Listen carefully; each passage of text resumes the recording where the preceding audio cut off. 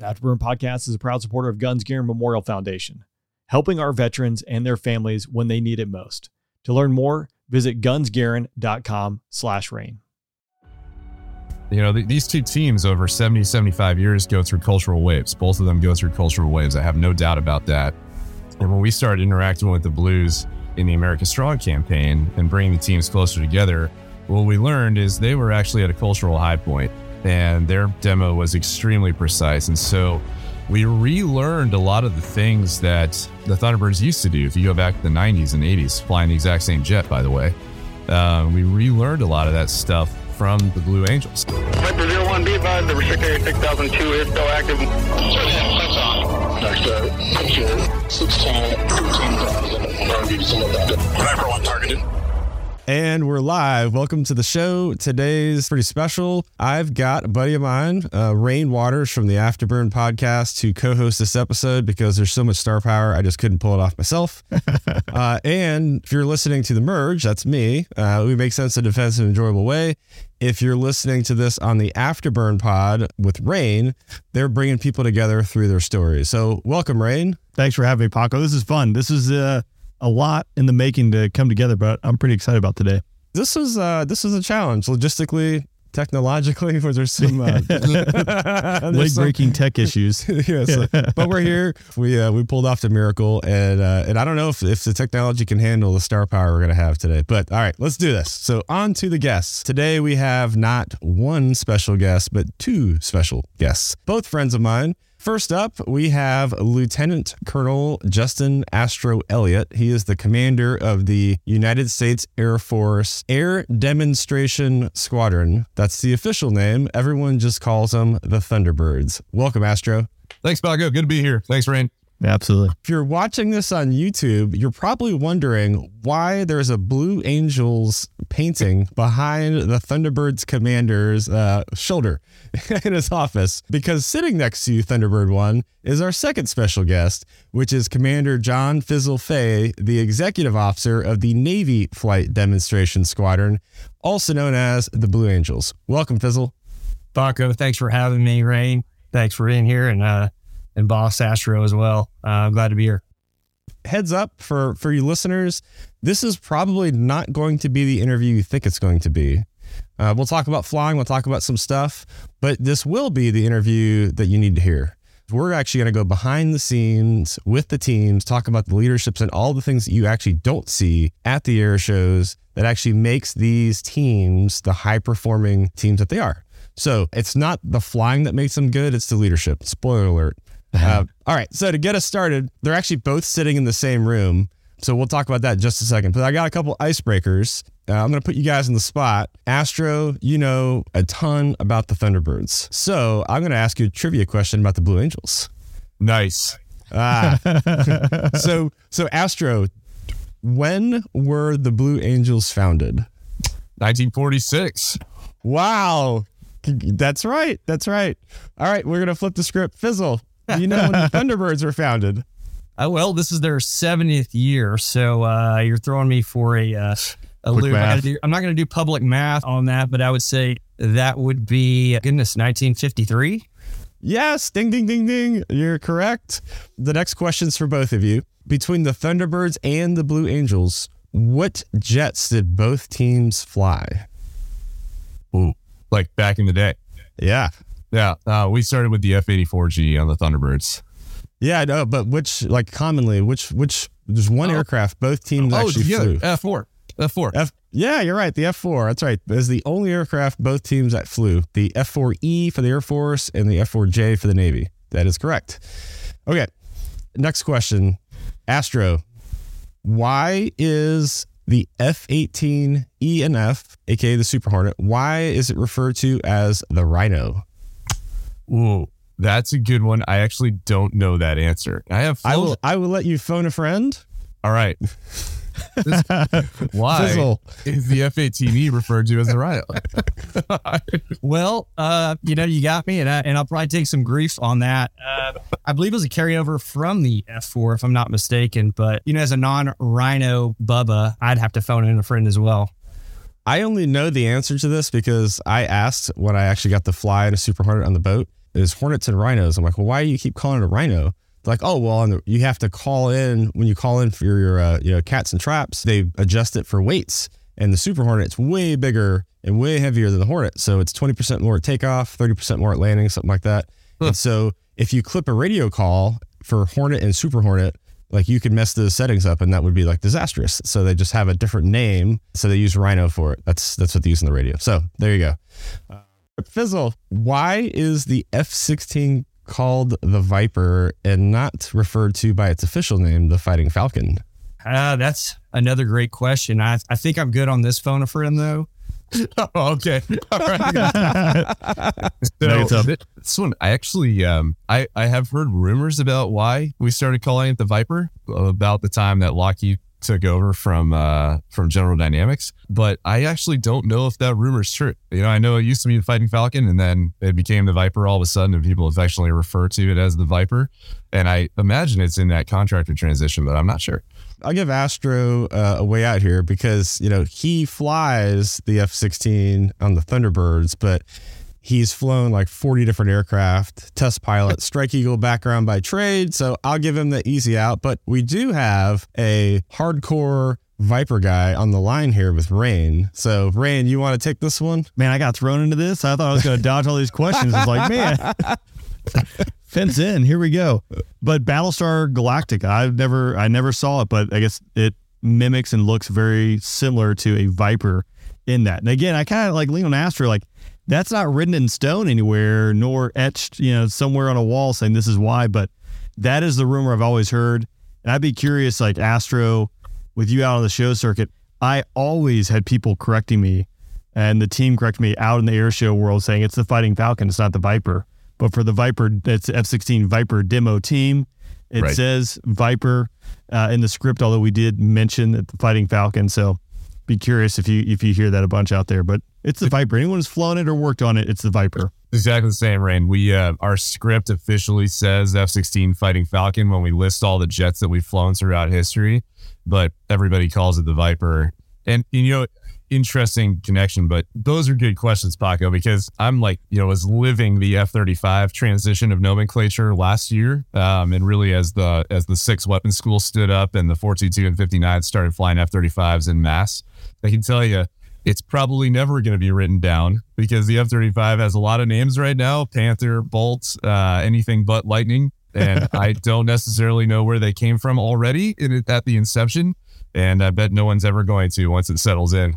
Yeah, it's like the F-15EX. Officially, it's called the Eagle II. Terrible name, by the way. Yeah. Unofficially and internally, everyone just calls it the Phoenix. Yeah. So we'll see what happens with that. Yeah. As we start fielding them. Before we just back out of this rabbit hole, I would like to mention too the Warthog and the Hawk. Yeah, that's another one, Thunderbolt 2. But no one ever brings that up. No one ever says it's the Thunderbolt 2. They always say it's the Warthog. That's right. So for some reason, the Viper and the Fighting Falcon, that one sticks, and that's a touchy subject for a lot of people out there. Rain, to your point, I did look it up. I did do the research. It is very closely connected to the show Battlestar Galactica. There is a space superiority starfighter called the Colonial Viper on the show. And if you Google a picture, we'll put a picture in the show for those on YouTube.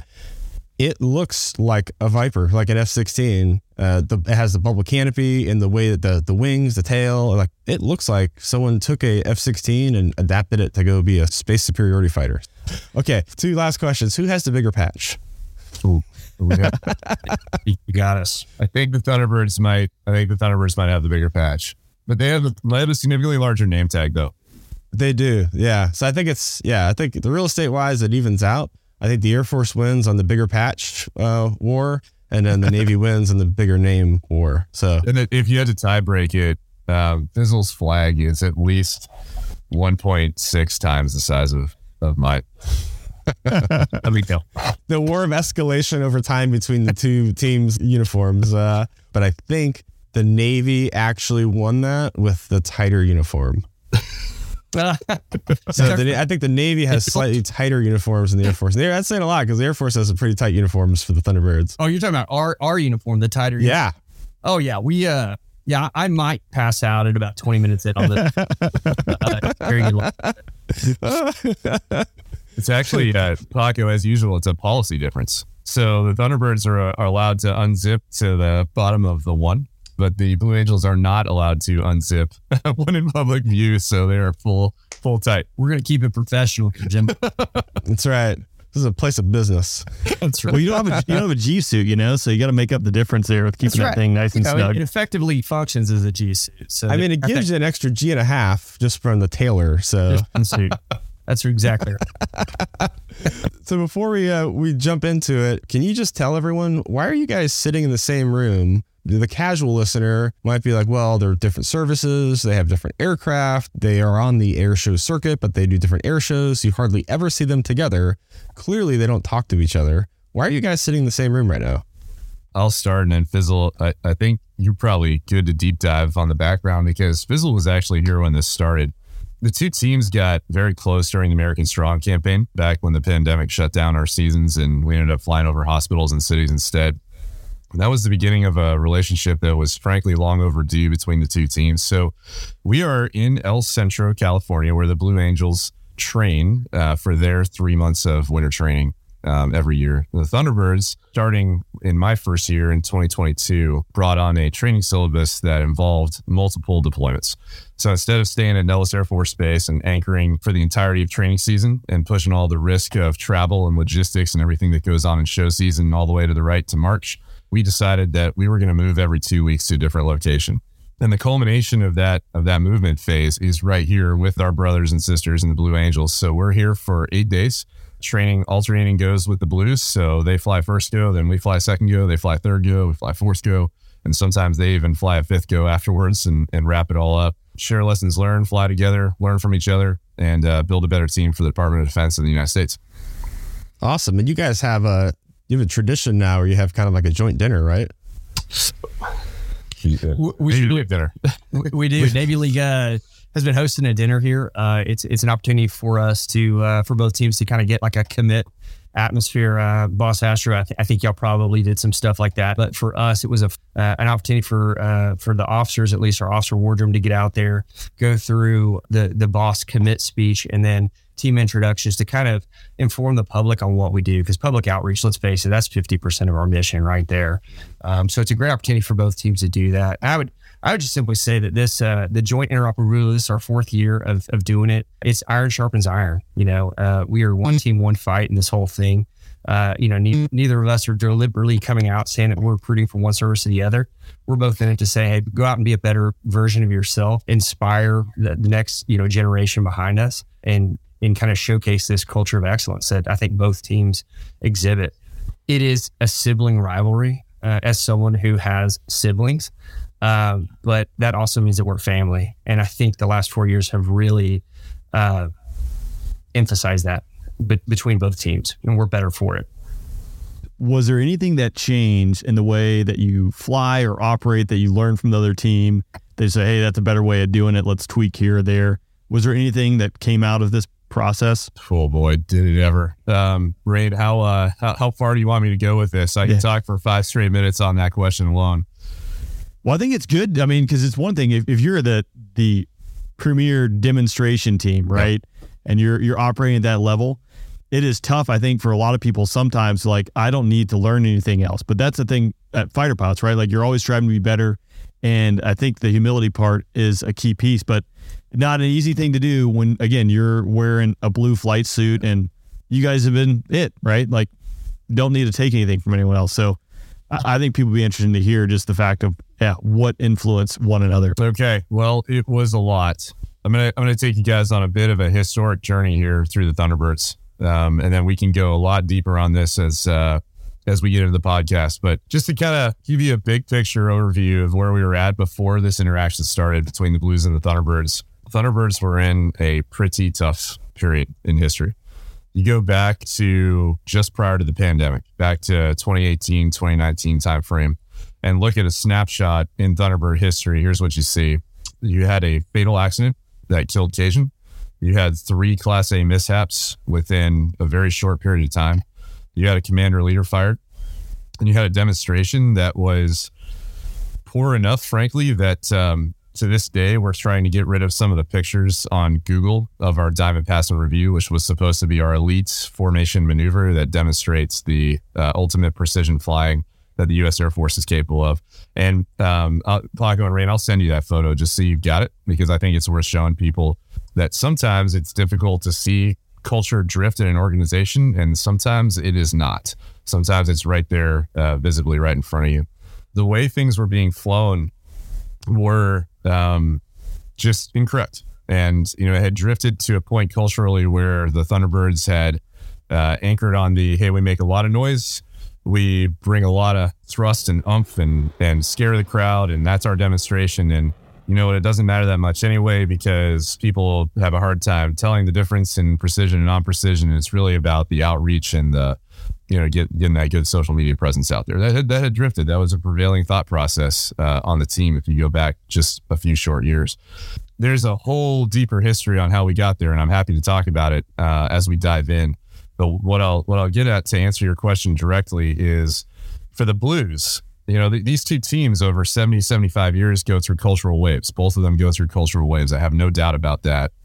And when we started interacting with the Blues in the America Strong campaign and bringing the teams closer together, what we learned is they were actually at a cultural high point, and their demo was extremely precise. And so we relearned a lot of the things that the Thunderbirds used to do. If you go back to the 90s and 80s, flying the exact same jet, by the way, we relearned a lot of that stuff from the Blue Angels. And it was kind of a confirmation that some of the things the alumni were telling us to tighten back down on, in fact, were still possible. And we learned that from interactions with these guys and learning how to fly the Diamond Pass and Review again, the way it should be flown, for example. And then that rippled into a whole lot of other stuff. So enormous changes from the interaction.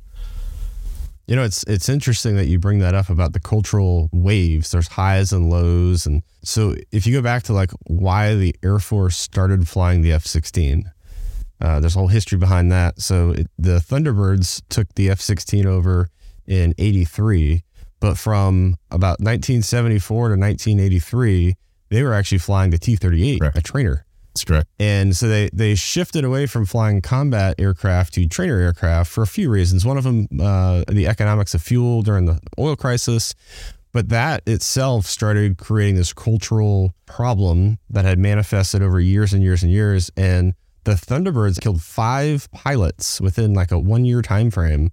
One of them was a tragic mishap where 4 died in one event, and then the commander of the Thunderbird crashed and he died. So they canceled the season, they canceled everything, and they kind of rebuilt the Thunderbirds culturally, technologically. They shifted to the F-16. And Ash, this is your baby. You probably tell a story better than me, but what you just said reminds me a lot of how those people 30 years ago. Yep. Had some of the same challenges and how they kind of went through to rebuild what peak performance looks like in a high performing team. So you guys see any parallels from kind of 30 years ago from then and now? Oh yeah. In so many ways. That diamond crash in 82, that was a fundamental moment in this team's history.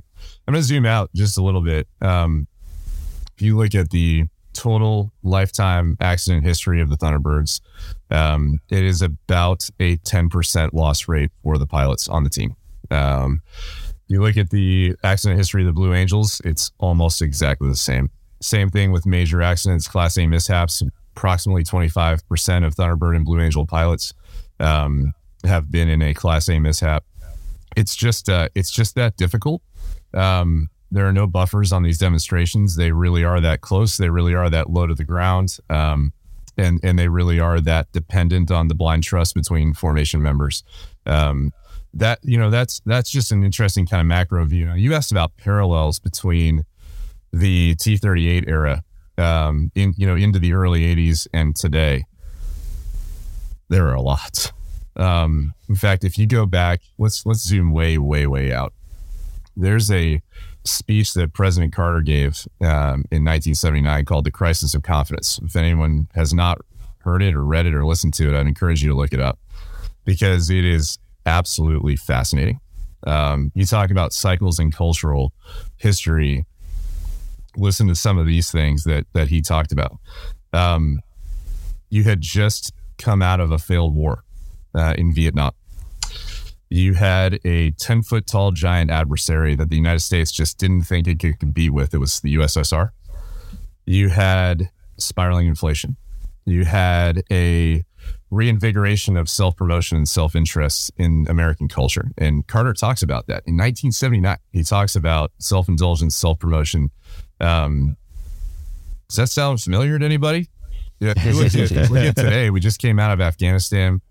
We've got a 10-foot tall giant adversary in China that we think is amazing. We've got spiraling inflation, and we've got a reinvigoration of self-promotion. And so these cultural waves, when you look back at that diamond crash and what the team had to do to rebuild from that diamond crash, that low point, we'll call it in history, I think it's a direct parallel to what the team had to do starting really about 3 years ago in the pandemic era. And that pandemic era allowed us to start that control, delete, and cultural reset that it is working. And I'll send you another picture of that same maneuver so you can show both the 2022 Diamond Pass and Review versus the one that's been online for about the last 2 decades.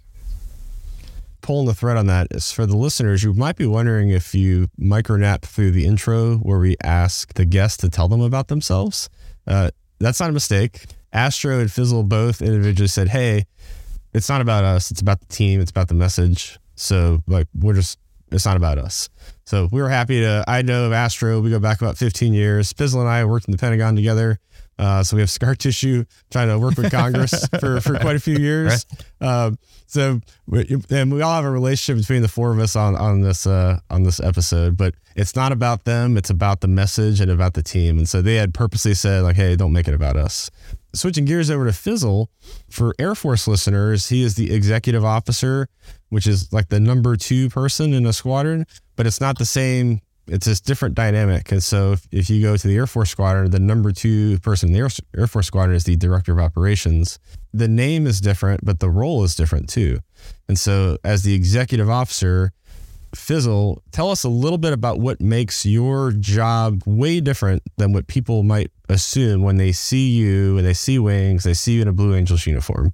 Yeah, no, absolutely. Thanks, Paco. And you're right. We do have a lot of scar tissue. I think our time together on the Hill was a combat tour. I'm still waiting for that combat pay. I never got that flak jacket issued. I could have used it many times. But looking back on it, I'm appreciative for those moments and the lessons learned. You're right. As the executive officer, so Boss Astro and I actually were just kind of talking about some of the differences between the two teams, and it's probably more indicative of the differences between the two services. But most Navy squadrons, the executive officer will end up fleeting up to become the commanding officer. Blue Angels are a little different. We take a post-command commander that comes in as our flight leader and commanding officer, also known as the boss. And so to help balance all those duties, because flying just occupies a significant amount of time here, and we're on the road upwards of 300 days a year, they determined that it would be best to have someone that could kind of help run the squadron on the ground. And that's kind of what I end up doing is I get to kind of help direct the efforts of the overall squadron, 143 people. That's 122 enlisted, 16 officers and 5 civilians that support our efforts day in and day out. And, just the same way that the boss is the one looking forward in a flight demonstration and he's got wingmen to the left and right and behind them, I get to kind of do the same thing, just sort of lead the team on the ground. The difference is that, Blue Angels, you really don't have to lead them. I get to kind of just help point them, vector them in the right direction because there's so much thrust there. It's pretty amazing. It's an amazing team to work with, and I just feel blessed to do it for this short time in my career. But you're right. I think I'd be incorrect to not give credit that it is a total team effort, and I'm blessed to be able to just sort of help kind of point us in that direction. Yeah, Astro, you and I have talked a little bit about that. Of you're leading the 3-ring circus, but you're also like literally leading the flights as well. I can't remember the numbers, but you told me how much you fly, and I want to say it was like double of what a ops squadron fighter pilot flies in a month. I actually think it's quite a bit more than that. And that was the shock to me joining the team is I was busy enough as a squadron commander when I was in command of the 59th. That was busy. And back then, I probably flew 4 to 5 sorties a month just to stay current in the F-35. And you take over the Thunderbirds and you have a command job that, just like Fizzle described, 135 people, enormous logistics challenges, pretty busy command job. And on top of that, I fly 12 sorties a week. So 48 sorties a month. And I'm the flight lead on every single one of them. And I cannot tell you how difficult this demonstration is to fly. You know, I've flown experimental test aircraft. I've flown through weapons school. I've done most of the things that are considered very challenging in the Air Force. And leading this demonstration is, it takes 95% of my brain capacity every single time. And this is after doing it hundreds of times. It just makes it busy. And right back to what Fizzle just described, blind trust is our motto for a reason. You are completely reliant on your team to execute that logistics flow, that maintenance mission, everything that has to be done to make sure that demo is possible on the ground. You know, if you try to micromanage that as Thunderbird 1, it is not possible. So the trust in your people it's required. And I've been rewarded by just letting them run. I think, Nice. Boss, I think y'all are probably the same, but we always say our demonstration is founded on teamwork and trust. I mean, those are the two principles that, are kind of the glue between keeping the thing together. And you're absolutely right. You have a whole squadron of people that are doers, that are at yes. They're already at yes, and they're moving forward safely. We're doing a very dangerous mission as safely as we can. Yep.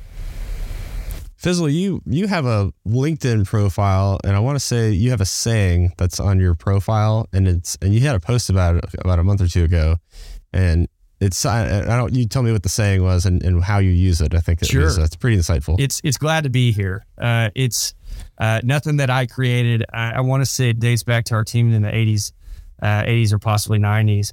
But it ultimately is just a statement of gratitude, a statement of not only the position that you occupy, but everything that got you to that point, the goods, the bads and the others, because that all kind of formed you into what you are. And it's just about recognizing the incredibly, important and humbling position that we have at this point in time and going forward.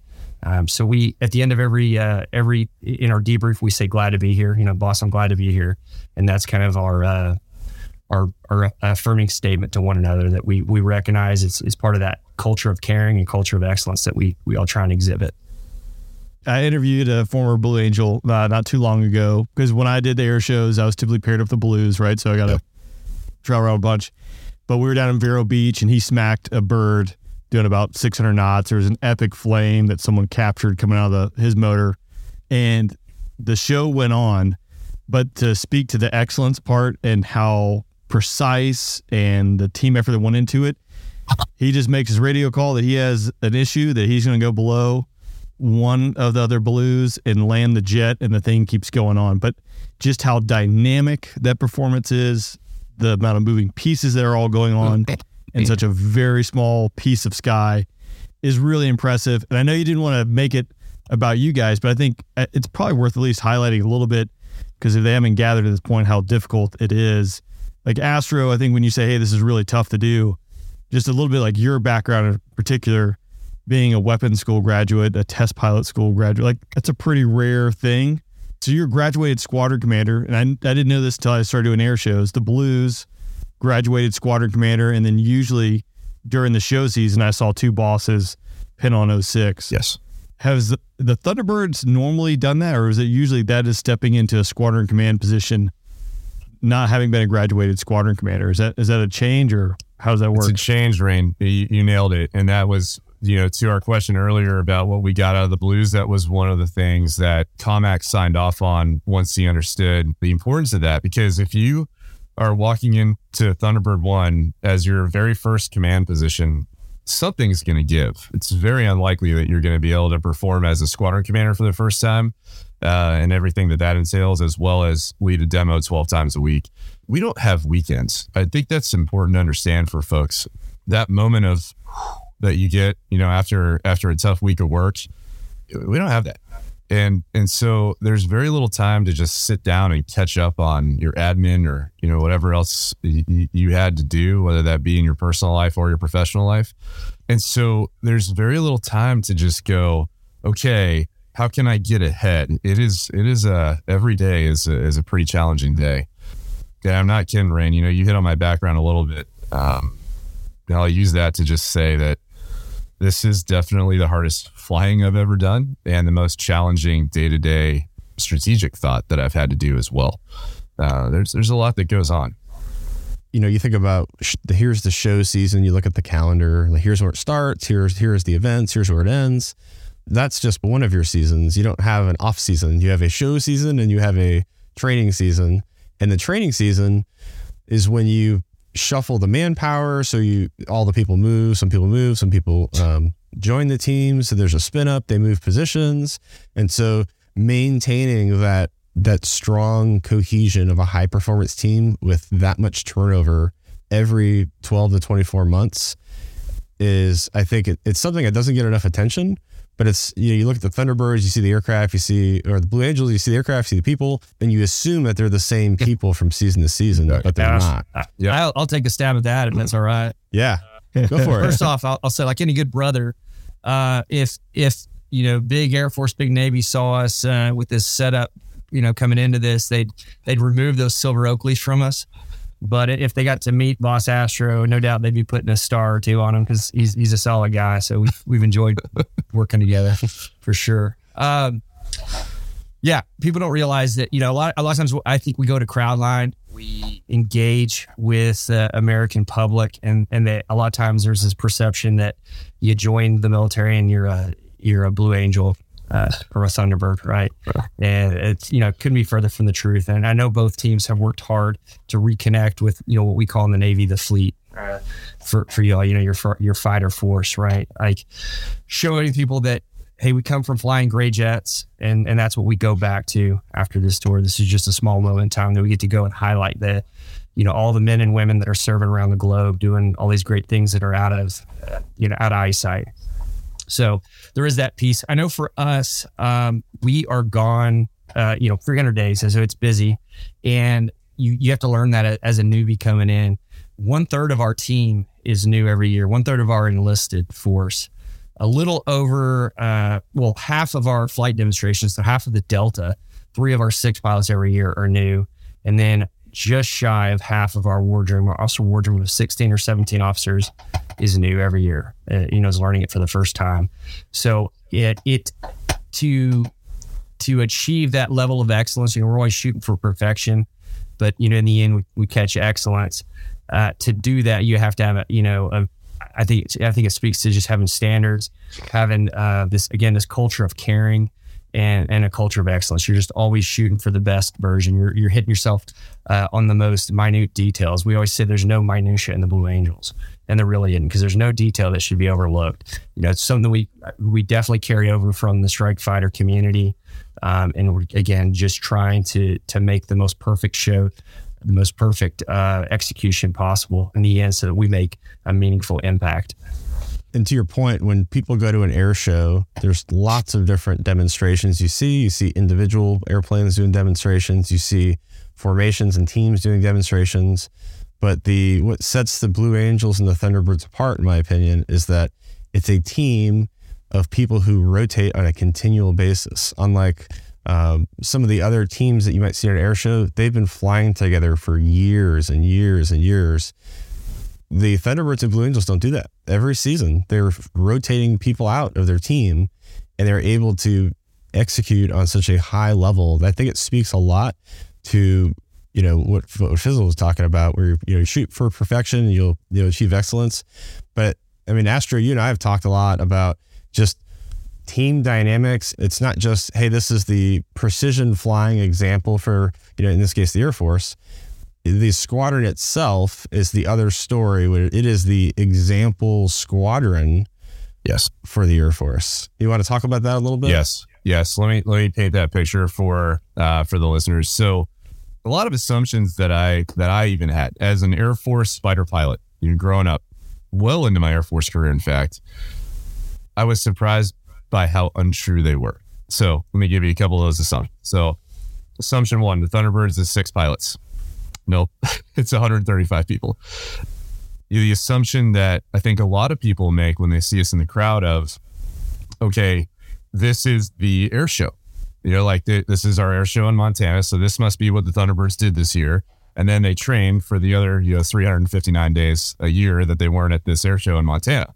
Not true. We're the only Thunderbirds in the United States. Every single show that we fly, every single weekend, sometimes with midweek shows, that's all one team, one set of people, one group of 135 people, officer enlisted, that are doing all the travel across the country and bringing it back home and rebuilding.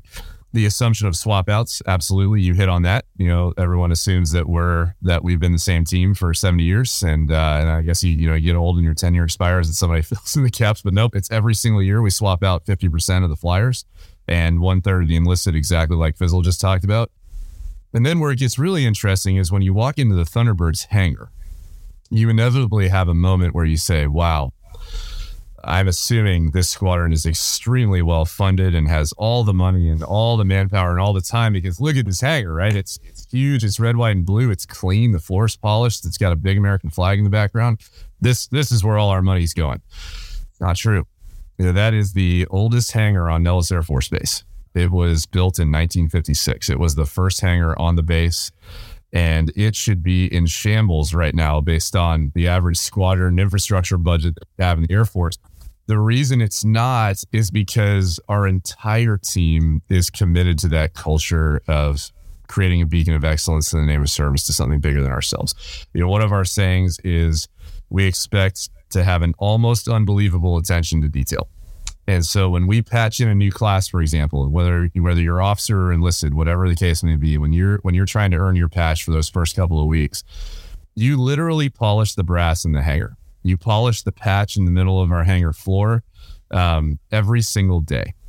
You polish the floor of the hangar every single week, and that goes on well past patch. It's just the expectation for the squadron to be at that level of precision and detail, and it's contagious.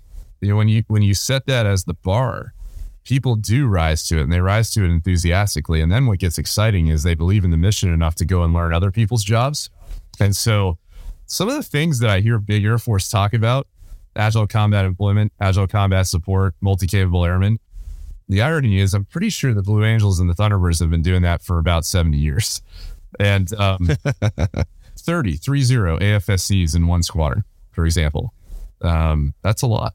And you have to believe in the mission to bring that many people together in a unified way. Yeah, I always say, I don't think you find that type of cohesion and, dedication to the mission. Now, granted, we are in a peacetime mission, but I think the only other places I've seen it is in combat. You see people kind of unify. It's a common objective, common goal. Everyone's working towards it. We get to be a part of that day in and day out. It's pretty awesome. Are the Blue Angels still housed in the VT-86 hangar at Pensacola? Yeah, that'd be a good trivia question because I don't know how old that hangar is, but again, same thing like Boss mentioned. It's an older hangar, but I think we take a little bit of pride in it. As kind of one of the service attributes, the Navy has. A lot of times we don't have the best equipment, maybe not even the best training that was afforded, due to timelines or funding, but you always just find to make it work. And that's what we keep doing with that hangar. We keep finding a way to make it work. And, we're constantly walking people back from the idea that the Blue Angels are, these prima donnas that come in and have these major requests. Now we have some pretty stringent requests because we're doing this show over 32 cities, across the United States every year from March to November. So we have very specific standards that we have to execute. But I hope that when people have the opportunity to interact with us, that they realize that we're anything other than that prima donna. We're just happy to serve and happy to be able to go out and showcase what all our forces are doing. Fizzle, I did get to sneak into your squadron in December. I was in there for about 30 minutes or so, but a testament to that, like if you drive around Pensacola, there's still buildings that have tarps on them from the hurricane. What was that, 2-3 years ago? So still battling that type stuff. Yeah.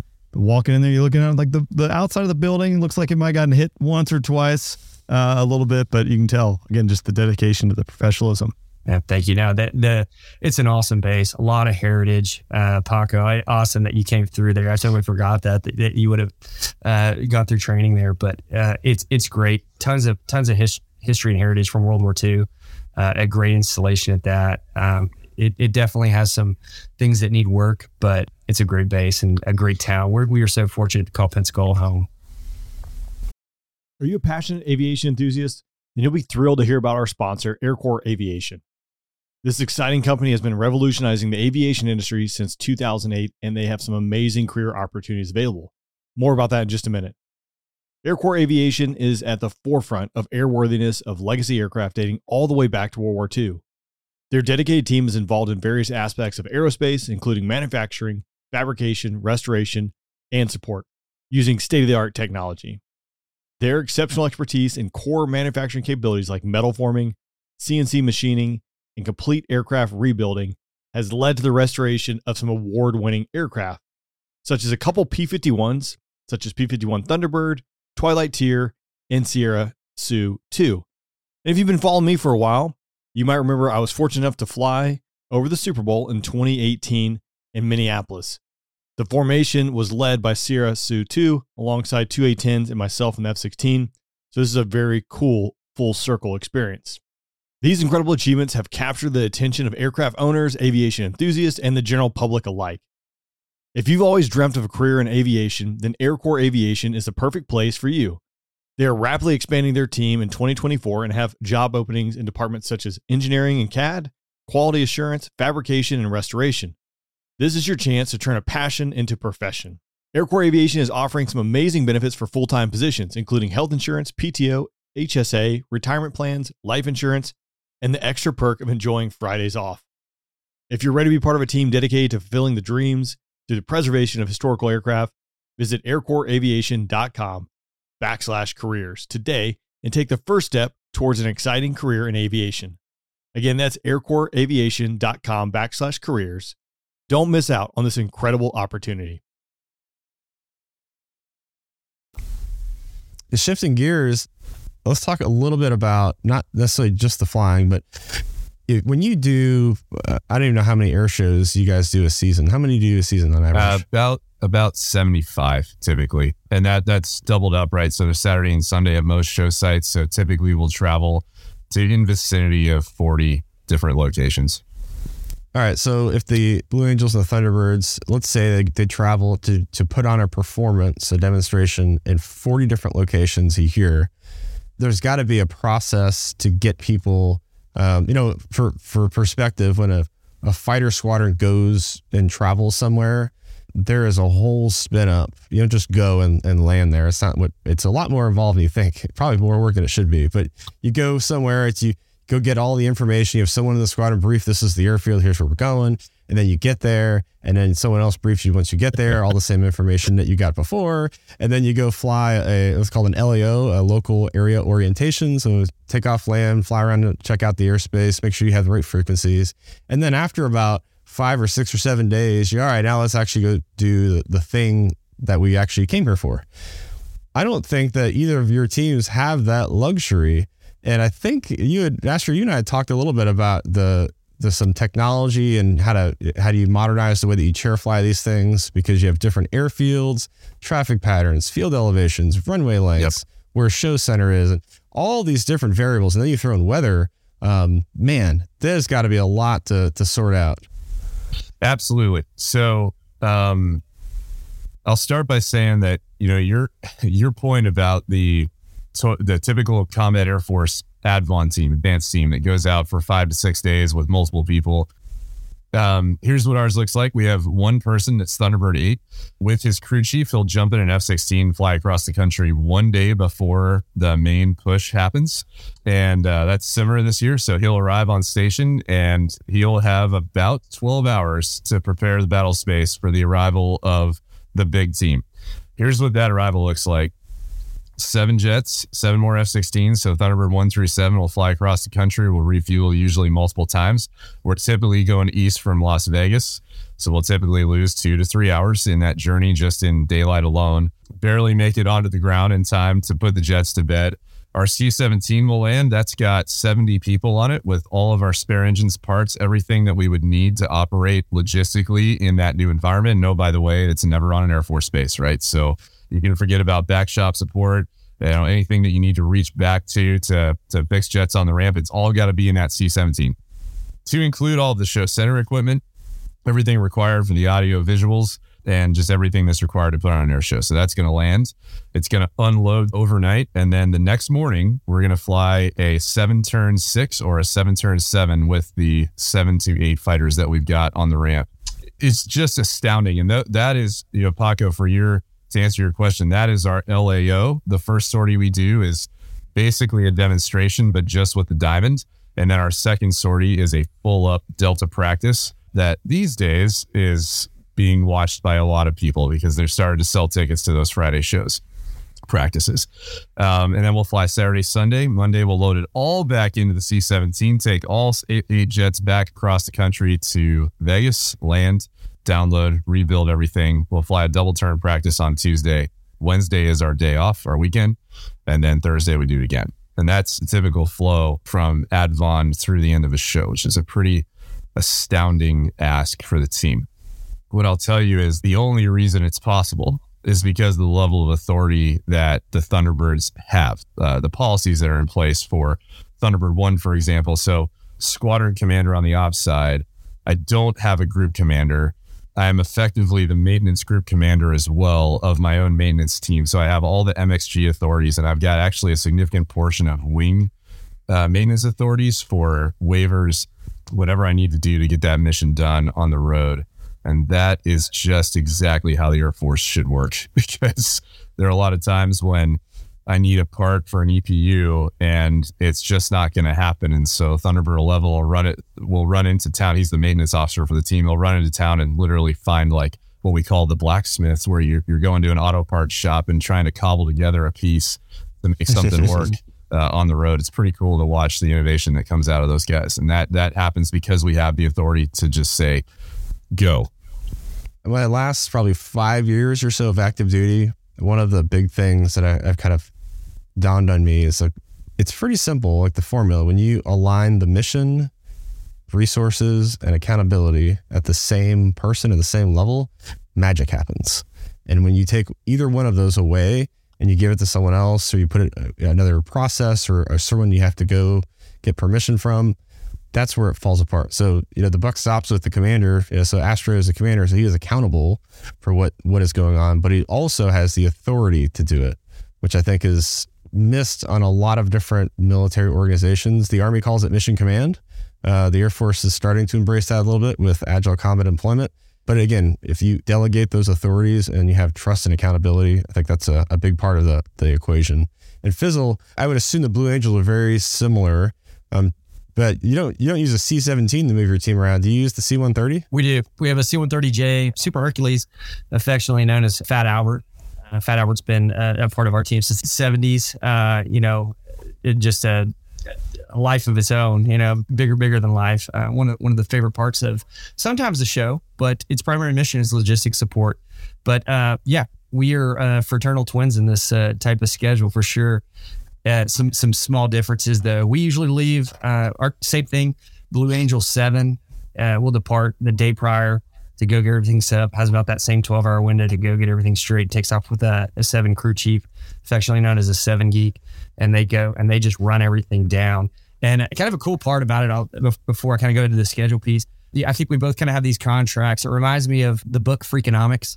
If you remember there in the 80s, Van Halen would require that all the brown M&Ms, are taken out of the bowl. And it was a way that they could sort of cross-check that the contracts that they wrote up for these concert venues that were, pretty rickety old places then, that they could ensure the contract was read and being abided to. Now, again, it kind of led that self towards this prima donna type thing of, this hairband is just so needy and, you have to get to this pain of brown M&Ms, but it was pretty genius. And we don't really have those Easter eggs hidden in our contract, but you do know when there's certain things that are missing from the things that you've laid out that ensure the safety and an effective, fun flight demonstration. If those are missing, it kind of forces you to have a little bit more of a keen eye towards what's going on. So on Thursday morning, we will all load up on Fat Albert. About, we're loading up and taking off about 6 a.m. It's self-contained. We've got 49 people on that and all our support equipment. And then the Delta will take off with 6 jets after that. We're 7 to make 6 for the flight demonstration. And of note, the Blue Angels have never canceled a show for maintenance issue. So I think that, obviously both teams take a lot of pride in that. And it's something that our maintainers work very hard to make happen, because there definitely have to be some creative solutions or long nights to make it happen. And our folks do it every year, every show. That's amazing, by the way. So it's pretty. For those, for those that aren't aware, like a normal fighter squadron, like there's battle rhythm and ops tempos and things like that. But there is a point where you push too hard, and then the machine starts to break down. I'd say probably once a year at least, it is normal for a fighter squadron to just cancel a day of flying because the maintenance backlog is so bad.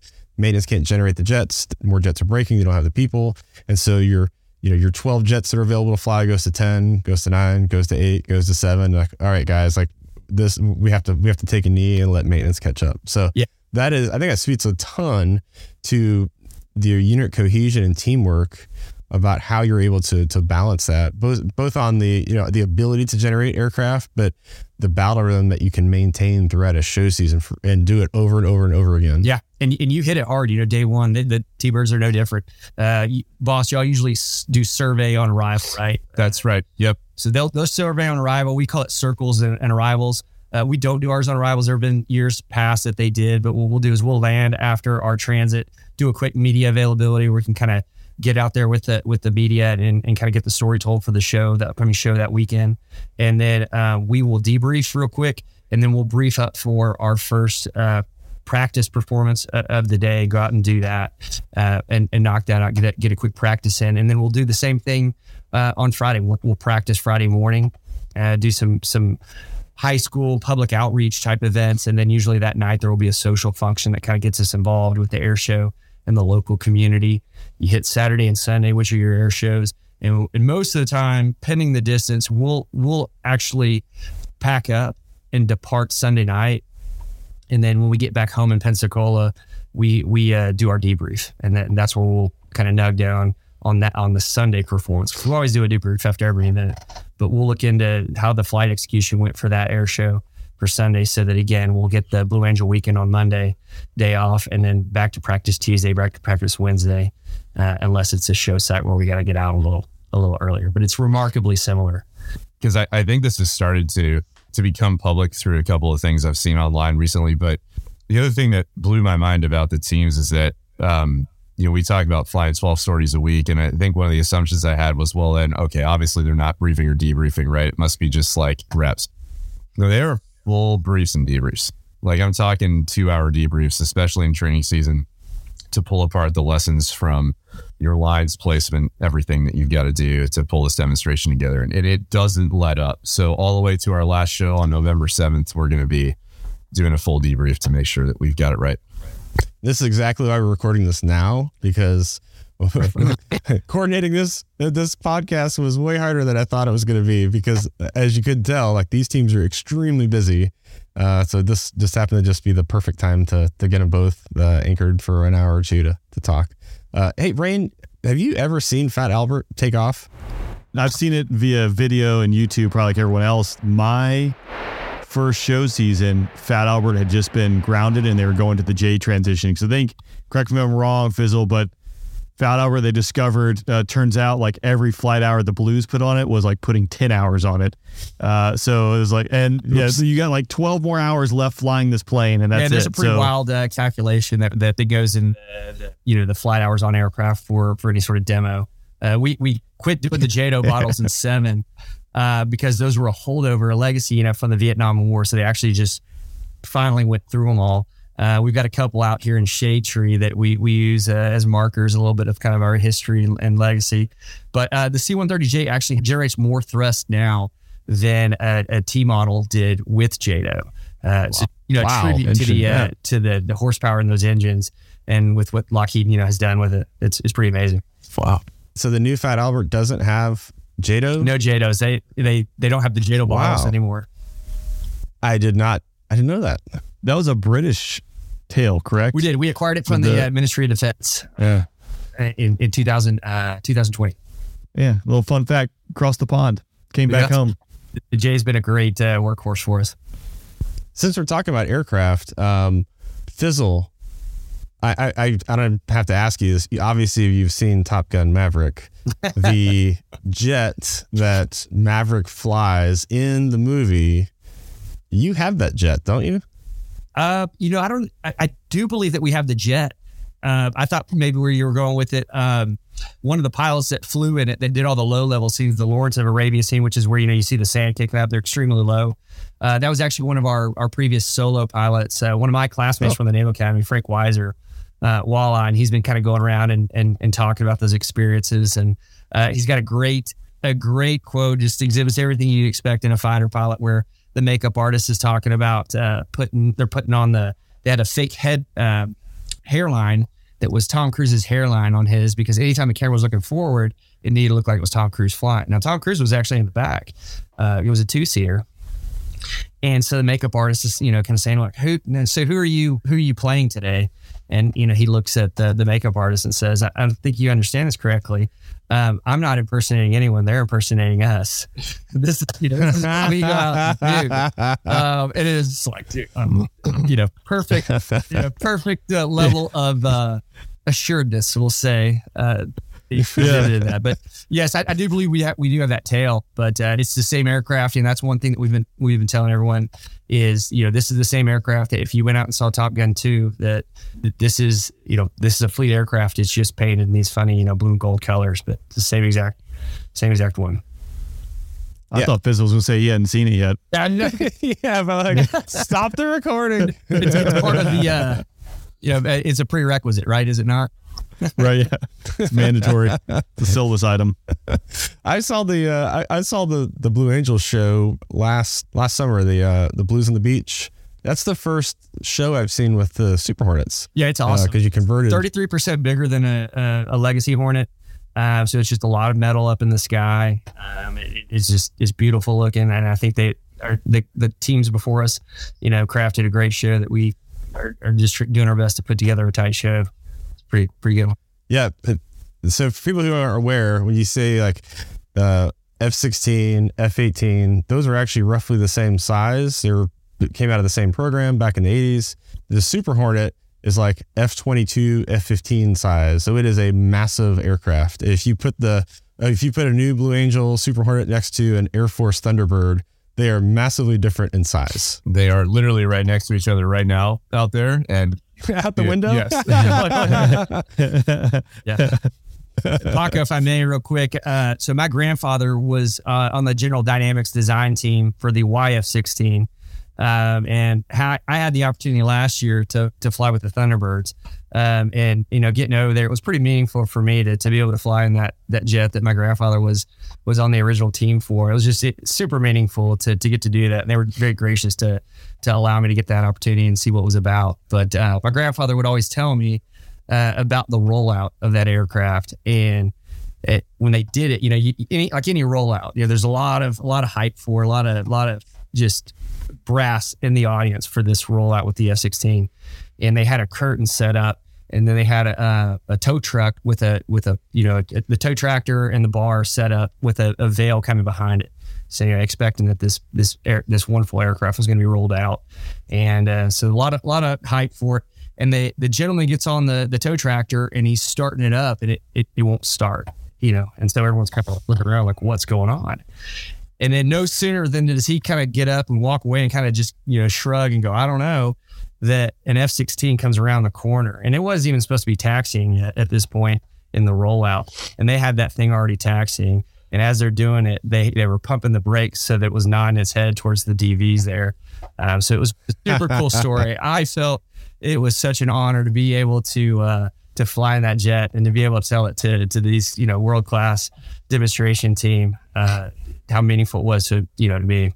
Fizzle sent me an RMO, a copper RMO from that rollout after flying with it last year. And it was one of the most meaningful things anyone's ever sent me, brother. It was amazing. It was from his grandfather, and you can see that it was from that rollout date. And he told me that story. It was awesome. Wow. That's incredible. That is incredible. So Fizzle, you've flown in both teams. I did. I think I get a concussion, flying to the back, because we actually got to zort around for a few minutes, and I was so ratchety with my rolls that, Strib's head was hitting the canopy. So like, oh, I'm sorry, I'm going to stop. Those two aircraft fly way different. One is a lot less aerodynamically stable than the other. Rain, I want to kick it over to you for anything that we haven't covered yet. I think a lot of people don't realize the Hornet, if I'm wrong, like you guys manipulate the controls to have a weight. And then boss, is it true full nose down trim for some maneuvers? Because again, the Viper, the side stick doesn't move. So to have that weight on the stick, can you talk a little bit about that? And then Fizzle, talk about how the Hornet's manipulated. Yep. I'm gonna geek out for a minute here because this was really interesting to me. So I had heard the rumor of the nose down trim. And actually, when I was at Air Force Test Pilot School, I was taught about Thunderbird nose down trim. Now, what's interesting is I was taught by the Thunderbirds a different reason for that than I was taught by Air Force Test Pilot School for that full nose down trim. Now, a couple things, facts first. Shocking. It's essential. It is essential. Not only do my wingmen do it, but I actually do it as flight lead as well. And those are for some pretty interesting reasons that are worth understanding. So when we trim forward, just to give you the physics of it, I am trimming 12 out of 14 clicks down, even as the flight lead. So it's about 90% nose low, which is about negative 1.3 Gs in the Viper. So if I were to let go of the stick, it would bunt to negative 1.3. I'm holding approximately 16 pounds of pressure through the entirety of the demonstration. So Fizzle's going to tell you the Blues do the same thing. Every time the Thunderbirds in history have changed aircraft, inevitably it's gone like this. Okay, cool. We got this new airplane. It auto trims. We don't need to do the trim down thing anymore. It's going to work out. It's a magic airplane. Everything's going to be great. And then they fly a terrible demonstration for a while and then reach out to the alumni and say, hey, we can't fly our demo. This airplane's terrible. We need to go back to the old airplane. And everyone says, hey, well, did you try trimming forward? And so it's not just a Viper thing. It's a Blue Angels and Thunderbirds and every aircraft throughout history thing. And there are a few reasons for it. Number one, it tightens up all the ligaments in your forearm and your bicep. So there's no free play in the human mannequin system. So you are already locked down so that you are micro pressures from that point forward. So even as flight lead, that matters because when I'm easing out onto a line, if my G changes by 0.1, you have a collision potential between the wingmen. So it has to be absolutely iron statue for these maneuvers, both left and right hand. The second one is you're trimming out of the non-linear band of the F-16 flight control law. So the F-16 has like a build-up phase when you pull back on the stick from neutral, from free play to a incremental G build to a finally linear G build. And when you trim full forward, you actually move outside of that non-linear band and you're just operating in that linear zone on the downside of the stick. That's what Test Pilot School taught me. And the third one, when you put it all together, is where it gets really interesting. So boundary avoidance theory is used widely in the test pilot community, is the concept that if I tell you to point straight ahead at a target that you're looking at, you're able to do that pretty well as a human being. If on the other hand, I give you two barriers, one on each side, and I say, just avoid those barriers, what's going to happen is you're going to PIO. You're going to bounce off the barriers in an increasing oscillation and react to two different blockades, if you will, and you're inevitably going to induce an oscillation that goes exponential. The reason we trim full forward is because for the wingmen, you only have one barrier now. You are either pulling consciously into position or you are releasing and you are out of position. So it is a conscious, like one-way pull into your position, or you are released and you're out of that position. So there's no boundary avoidance PIO tendency with that trim full forward. So I know that was a geeky answer to it, but I think it's pretty cool stuff, actually. I would expect, there's so much to it. I would expect nothing less from a test pilot graduate with a call sign of Astro. Right. But all right, here's a follow-up before we go to Fizzle at the Blues. True or false, with the trim wheel back there, is there any kind of modification to it? Because it is just a wheel that you do with your thumb. I've heard soda straws and all sorts of stuff being taped there, which I don't know if that's true or not. So I can actually tell you it's the Blues attach a physical spring. Oh, you're asking me? Yes. Oh, yeah. Oh, so before we go to Fizzle for the Viper, okay. Yeah, is there anything that for the trim wheel other than just doing clicks on the stick? Absolutely. So, yep. So we've got a few modifications in the jet to make sure that we can grab those critical switches and trim panels without having to look down. It's all on the left side because my throttle hand can move and my stick hand is stuck in trim full forward. So it's always being used. So we have straws attached to our trim disconnect switch, because when you take off in the Viper for that loop on takeoff, if you pull the gear up, the trim will connect itself and it'll automatically neutralize itself to 1G. And we can't have that happen. So we actually disconnect that trim switch at takeoff and roll it full forward so that we can execute the loop on takeoff. And then right after the takeoff is finished, you'll hear me go left turn, connect trim 2, 3, 4, and we'll all reach down and connect that blind. We have the same thing on our ground speed calibrated airspeed switch, because that's something that we use pretty frequently in the show. Interesting. Now we know. Fizzle, tell us about the Super Hornet secrets to looking good. Yeah, well, I can tell you a little bit about the flight controls, but I'm going to give it to you as a naval flight officer that was an econ major that graduated with the 275. Now, I gave 2.0 effort, so that's a 0.8 return on investment, so you're pretty good at hands here.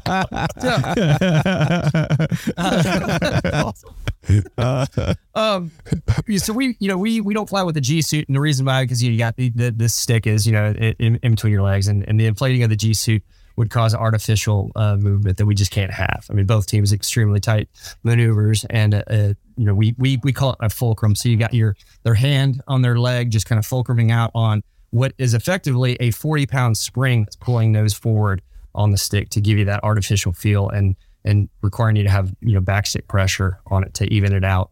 And so that just gives them a little bit more sensation with flying. It gives them the nose down effectively trim to pull in those tight sets, which I believe both teams advertise at 18 inches in our closest formations, which is close when you're at these airspeeds.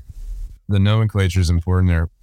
For a long time, when we would say 18 inches apart, I think both teams struggle with this. What most combat pilots assume is we mean 18 inches of wingtip clearance. So in other words, most combat pilots will assume, okay, they mean about twice as close as we fly in like calf fingertip, for example, where it's 3 foot wingtip spacing. Not so at all. So we mean 18 inches from canopy glass to fuselage, and from wingtips from number 2 and 3 underneath Thunderbird or Blue Angel 1, and they are not flying off of each other. So for the tightness of positions, for example, when we get into our closest formations, 2 and 3 are counting feathers on the inside of the wing to put their nugget on. And the wingtip overlap is in excess of 12 feet for a 33-foot wingspan. It's very, very close. Yeah, the simple way that you can kind of, a lot of us we'll give an example, illustration when we go and visit, high school or something. Always have the students raise their hand and say, hey, from the top of your head, to your fist, that's the separation. If you could roll down your window and roll down your canopy, you could touch the other person's jet. That's how close we are. That's what sounds terrible? Everything you guys just described. Yeah, like Wilbur. That's okay. Yeah, that sounds. Yeah. Oh, by the way, 200 feet off the ground. Yeah, that sounds great. Let me sign me up for that. I've heard our boss talk about it. I'm sure it's the same for you. But as we move our sets in with winter training, as the wingmen, change their bearing lines and what position that they're in. For Diamond 360, for example, one of our tightest maneuvers. The boss's jet it'll induce roll just because of the airflow with that other jet being closer. It just 100%. I have to actually aim our version of the Diamond 360 is called the Diamond Per, the Diamond Passive Review. So 180 degrees out from show center, I'm going to roll, set a lift vector, and call pull set. When I call pull set, my promise to them is I will not move either hand, no matter what, even if we're going to crash straight into the ground. And I actually have to set my velocity vector to crash at show center, because when I call pull set, number 2 slides into position underneath my wing, and he's lined up on the blue stripe inside of my wingtip with his nugget. And that pushes my lift significantly from the left side to where it rolls out. The velocity vector raises about a half a degree, and it scoops through show center at about 200 feet. So it is remarkable how much you have to trust each other to do the thing that you're expecting them to do, because you're relying on that lift. And different formation positions are either destabilizing, where they'll actually like move my wingtips like divergently if I crack my wings one way or the other. And then some of our positions are actually stabilizing, where it feels like you're cupped and you can't miss. Like no matter what I'll do with my wings, it'll actually pull you back to neutral stability. It's very interesting. Man, There's so much to it. That, again, most, like Astro, you said at the beginning, your air show in Montana, most people are like, hey, you guys are here, this is great, and this is what you've been preparing for. But there's so much that goes into it. And I even jump back to for this listening, like if you think parking 6, 7, 8 jets at a non-military airfield, the taxi flow, like how are we turning out, just like something as simple that normally you don't have to think about. You have to think about all those details. Try 40 rental cars, sailors and Marines. Just that. I don't want to see the VTO plan for that. Yeah. Any lieutenant to the ops desk. Yep. That sounds terrifying. Yeah. We're getting short on time, so I'd like to wrap up with one final question for both of you, and then I'll kick it the rein. So what would you say has been your most memorable moment of experience that you've had as a member of the team, and how has that kind of impacted you? Probably wouldn't be a specific instance, but I'm kind of reminded of when I asked a former alumni what was kind of one of the things that they missed most about the job. And without missing a beat, he said, the ability to just do the smallest things on any day, just to make someone's day, to make it that much brighter, to inspire them, to give them a little hope. We no doubt get requests from folks that have a family member that may be going through some sort of illness, some sort of issue, especially, some child that's battling a disease or an illness. The ability to send them a picture to help kind of brighten their day and show them that there's hope. That by far is the coolest thing about this job. Astro, what about you? So agree with all that. And I have a very specific moment actually that happened last year in Michigan that was, I will never forget this day. So we're driving in our police escort for Saturday's air show in Michigan.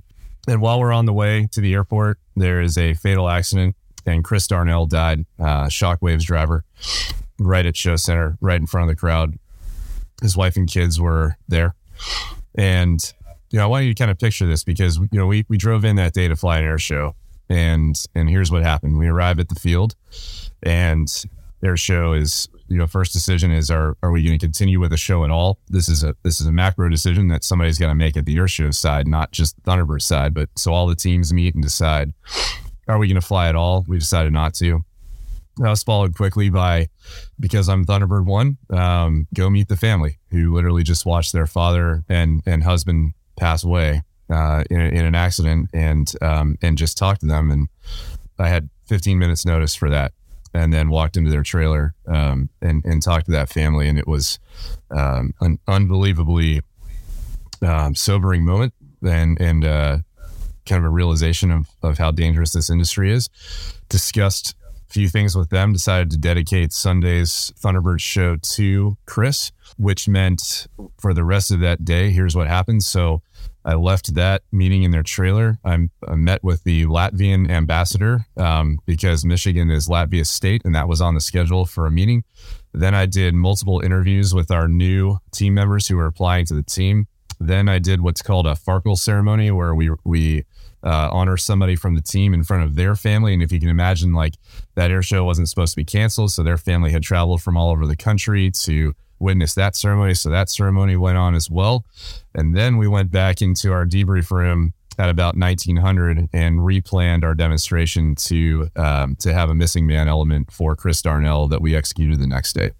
When I put all that together, that went on from about 9 a.m. to 9 p.m. that day. That is an experience I will never forget. And it really paints the picture of this Thunderbird 1 job. It is not about you. You are a uniform. You the human, no one is ever going to know who Astro Elliot is. But this position, whether you've been in the job for 15 minutes or for 2 years, the expectation when something goes wrong is that you take the lead in that air show community and make all those things happen in a single day, sometimes with no notice. It's astounding. I was going to piggyback on that because Chris was a good buddy of mine, a phenomenal friend, human being, father, husband. And I would say, boss, the piece of informal, which I'm sure I know you were exposed to and saw it, but there is a video that's out there of you speaking on Sunday, yes. I think after the performance, talking about some of the significance, which is pretty powerful. I think Rick Peterson put that together. But I know one aspect that you guys did was putting Chris's name on the jet, which, as you talked about earlier, it's not like you guys had the back shop there in Michigan. So it was a team effort to go figure out how to scrape together off the jets in town to be able to put his name on the jet. And then do you mind recalling that's some of the significance of him flying with you guys on that? Because for me, it's powerful. Yep. Again, Chris is a good buddy of mine. Thanks for mentioning that. I did not know that video was out there, and I do remember that ceremony. It was Sunday right after landing from that demo with the missing man. It was important to us that he flew in the wheel well. That's where we put our fallen warriors. We'll do those ceremonies on occasion in different hometowns, and typically we know that there's going to be a fallen warrior, so we have those letters already pre-printed and we can put those in the wheel well. Our maintenance team, they're incredible human beings. They literally went and peeled individual letters off of the aircraft that we had to create Chris Darnell's name in the wheel well, so that when we take off, the gear comes up, it folds into the heart of the aircraft. That's what we call it, and that's where we fly our fallen warriors. And then, to your point, Rain, like I said, didn't know the video was out there, but here's how that went. I landed, parked, did a show shutdown, saluted off, and then a cluster of, I want to estimate, about 80 to 100 people surrounded the jet to see his name, and it became an impromptu fallen warrior ceremony for Chris. And one of the most meaningful times of my life. Thanks for doing that. I know that was meant a lot to the family, particularly it's something that, we're going through literally the worst time in your life. To have someone take the time and the effort to honor his legacy, it's huge. Man. Well, you can't top that. Yeah, man. Rain, mic drop. Yeah, mic drop. Rain, you want to do the outro? Yeah, sure. No, it's again, I think it's a really powerful way to end this, because that parallels through all our services and our time. It's all about the people you serve with, and we all, there's highs and there's lows, but that is a testament, I think, to the community that we're a part of, and then specifically now if you're talking air shows, what you do. But I know both of you are incredibly busy, and it's not going to get any easier here forward. Fizzle, I might see you at Sun and Fun if you're around, so hopefully get a high five you in person there. But thank you for taking the time today. Again, this is your one day off. We've now consumed half your day between the setup and now the recording of this. So hopefully you get a little downtime and then right back into it tomorrow. So again, thank you for taking the time to do this. Paco, thanks for, dare I say, herding the cats and making this all happen. It is not an easy challenge to align for busy schedules. So thanks for doing that as well. I couldn't have imagined this episode going any better than it did. I think the listeners are going to really enjoy it. I enjoyed it. So thank you both for your time. And thanks, Rain, for helping out. I appreciate it. Absolutely. Yeah, this was a lot of fun.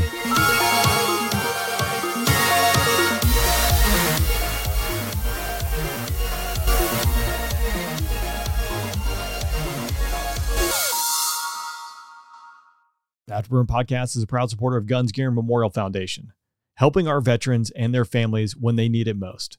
To learn more, visit gunsgearin.com/rain.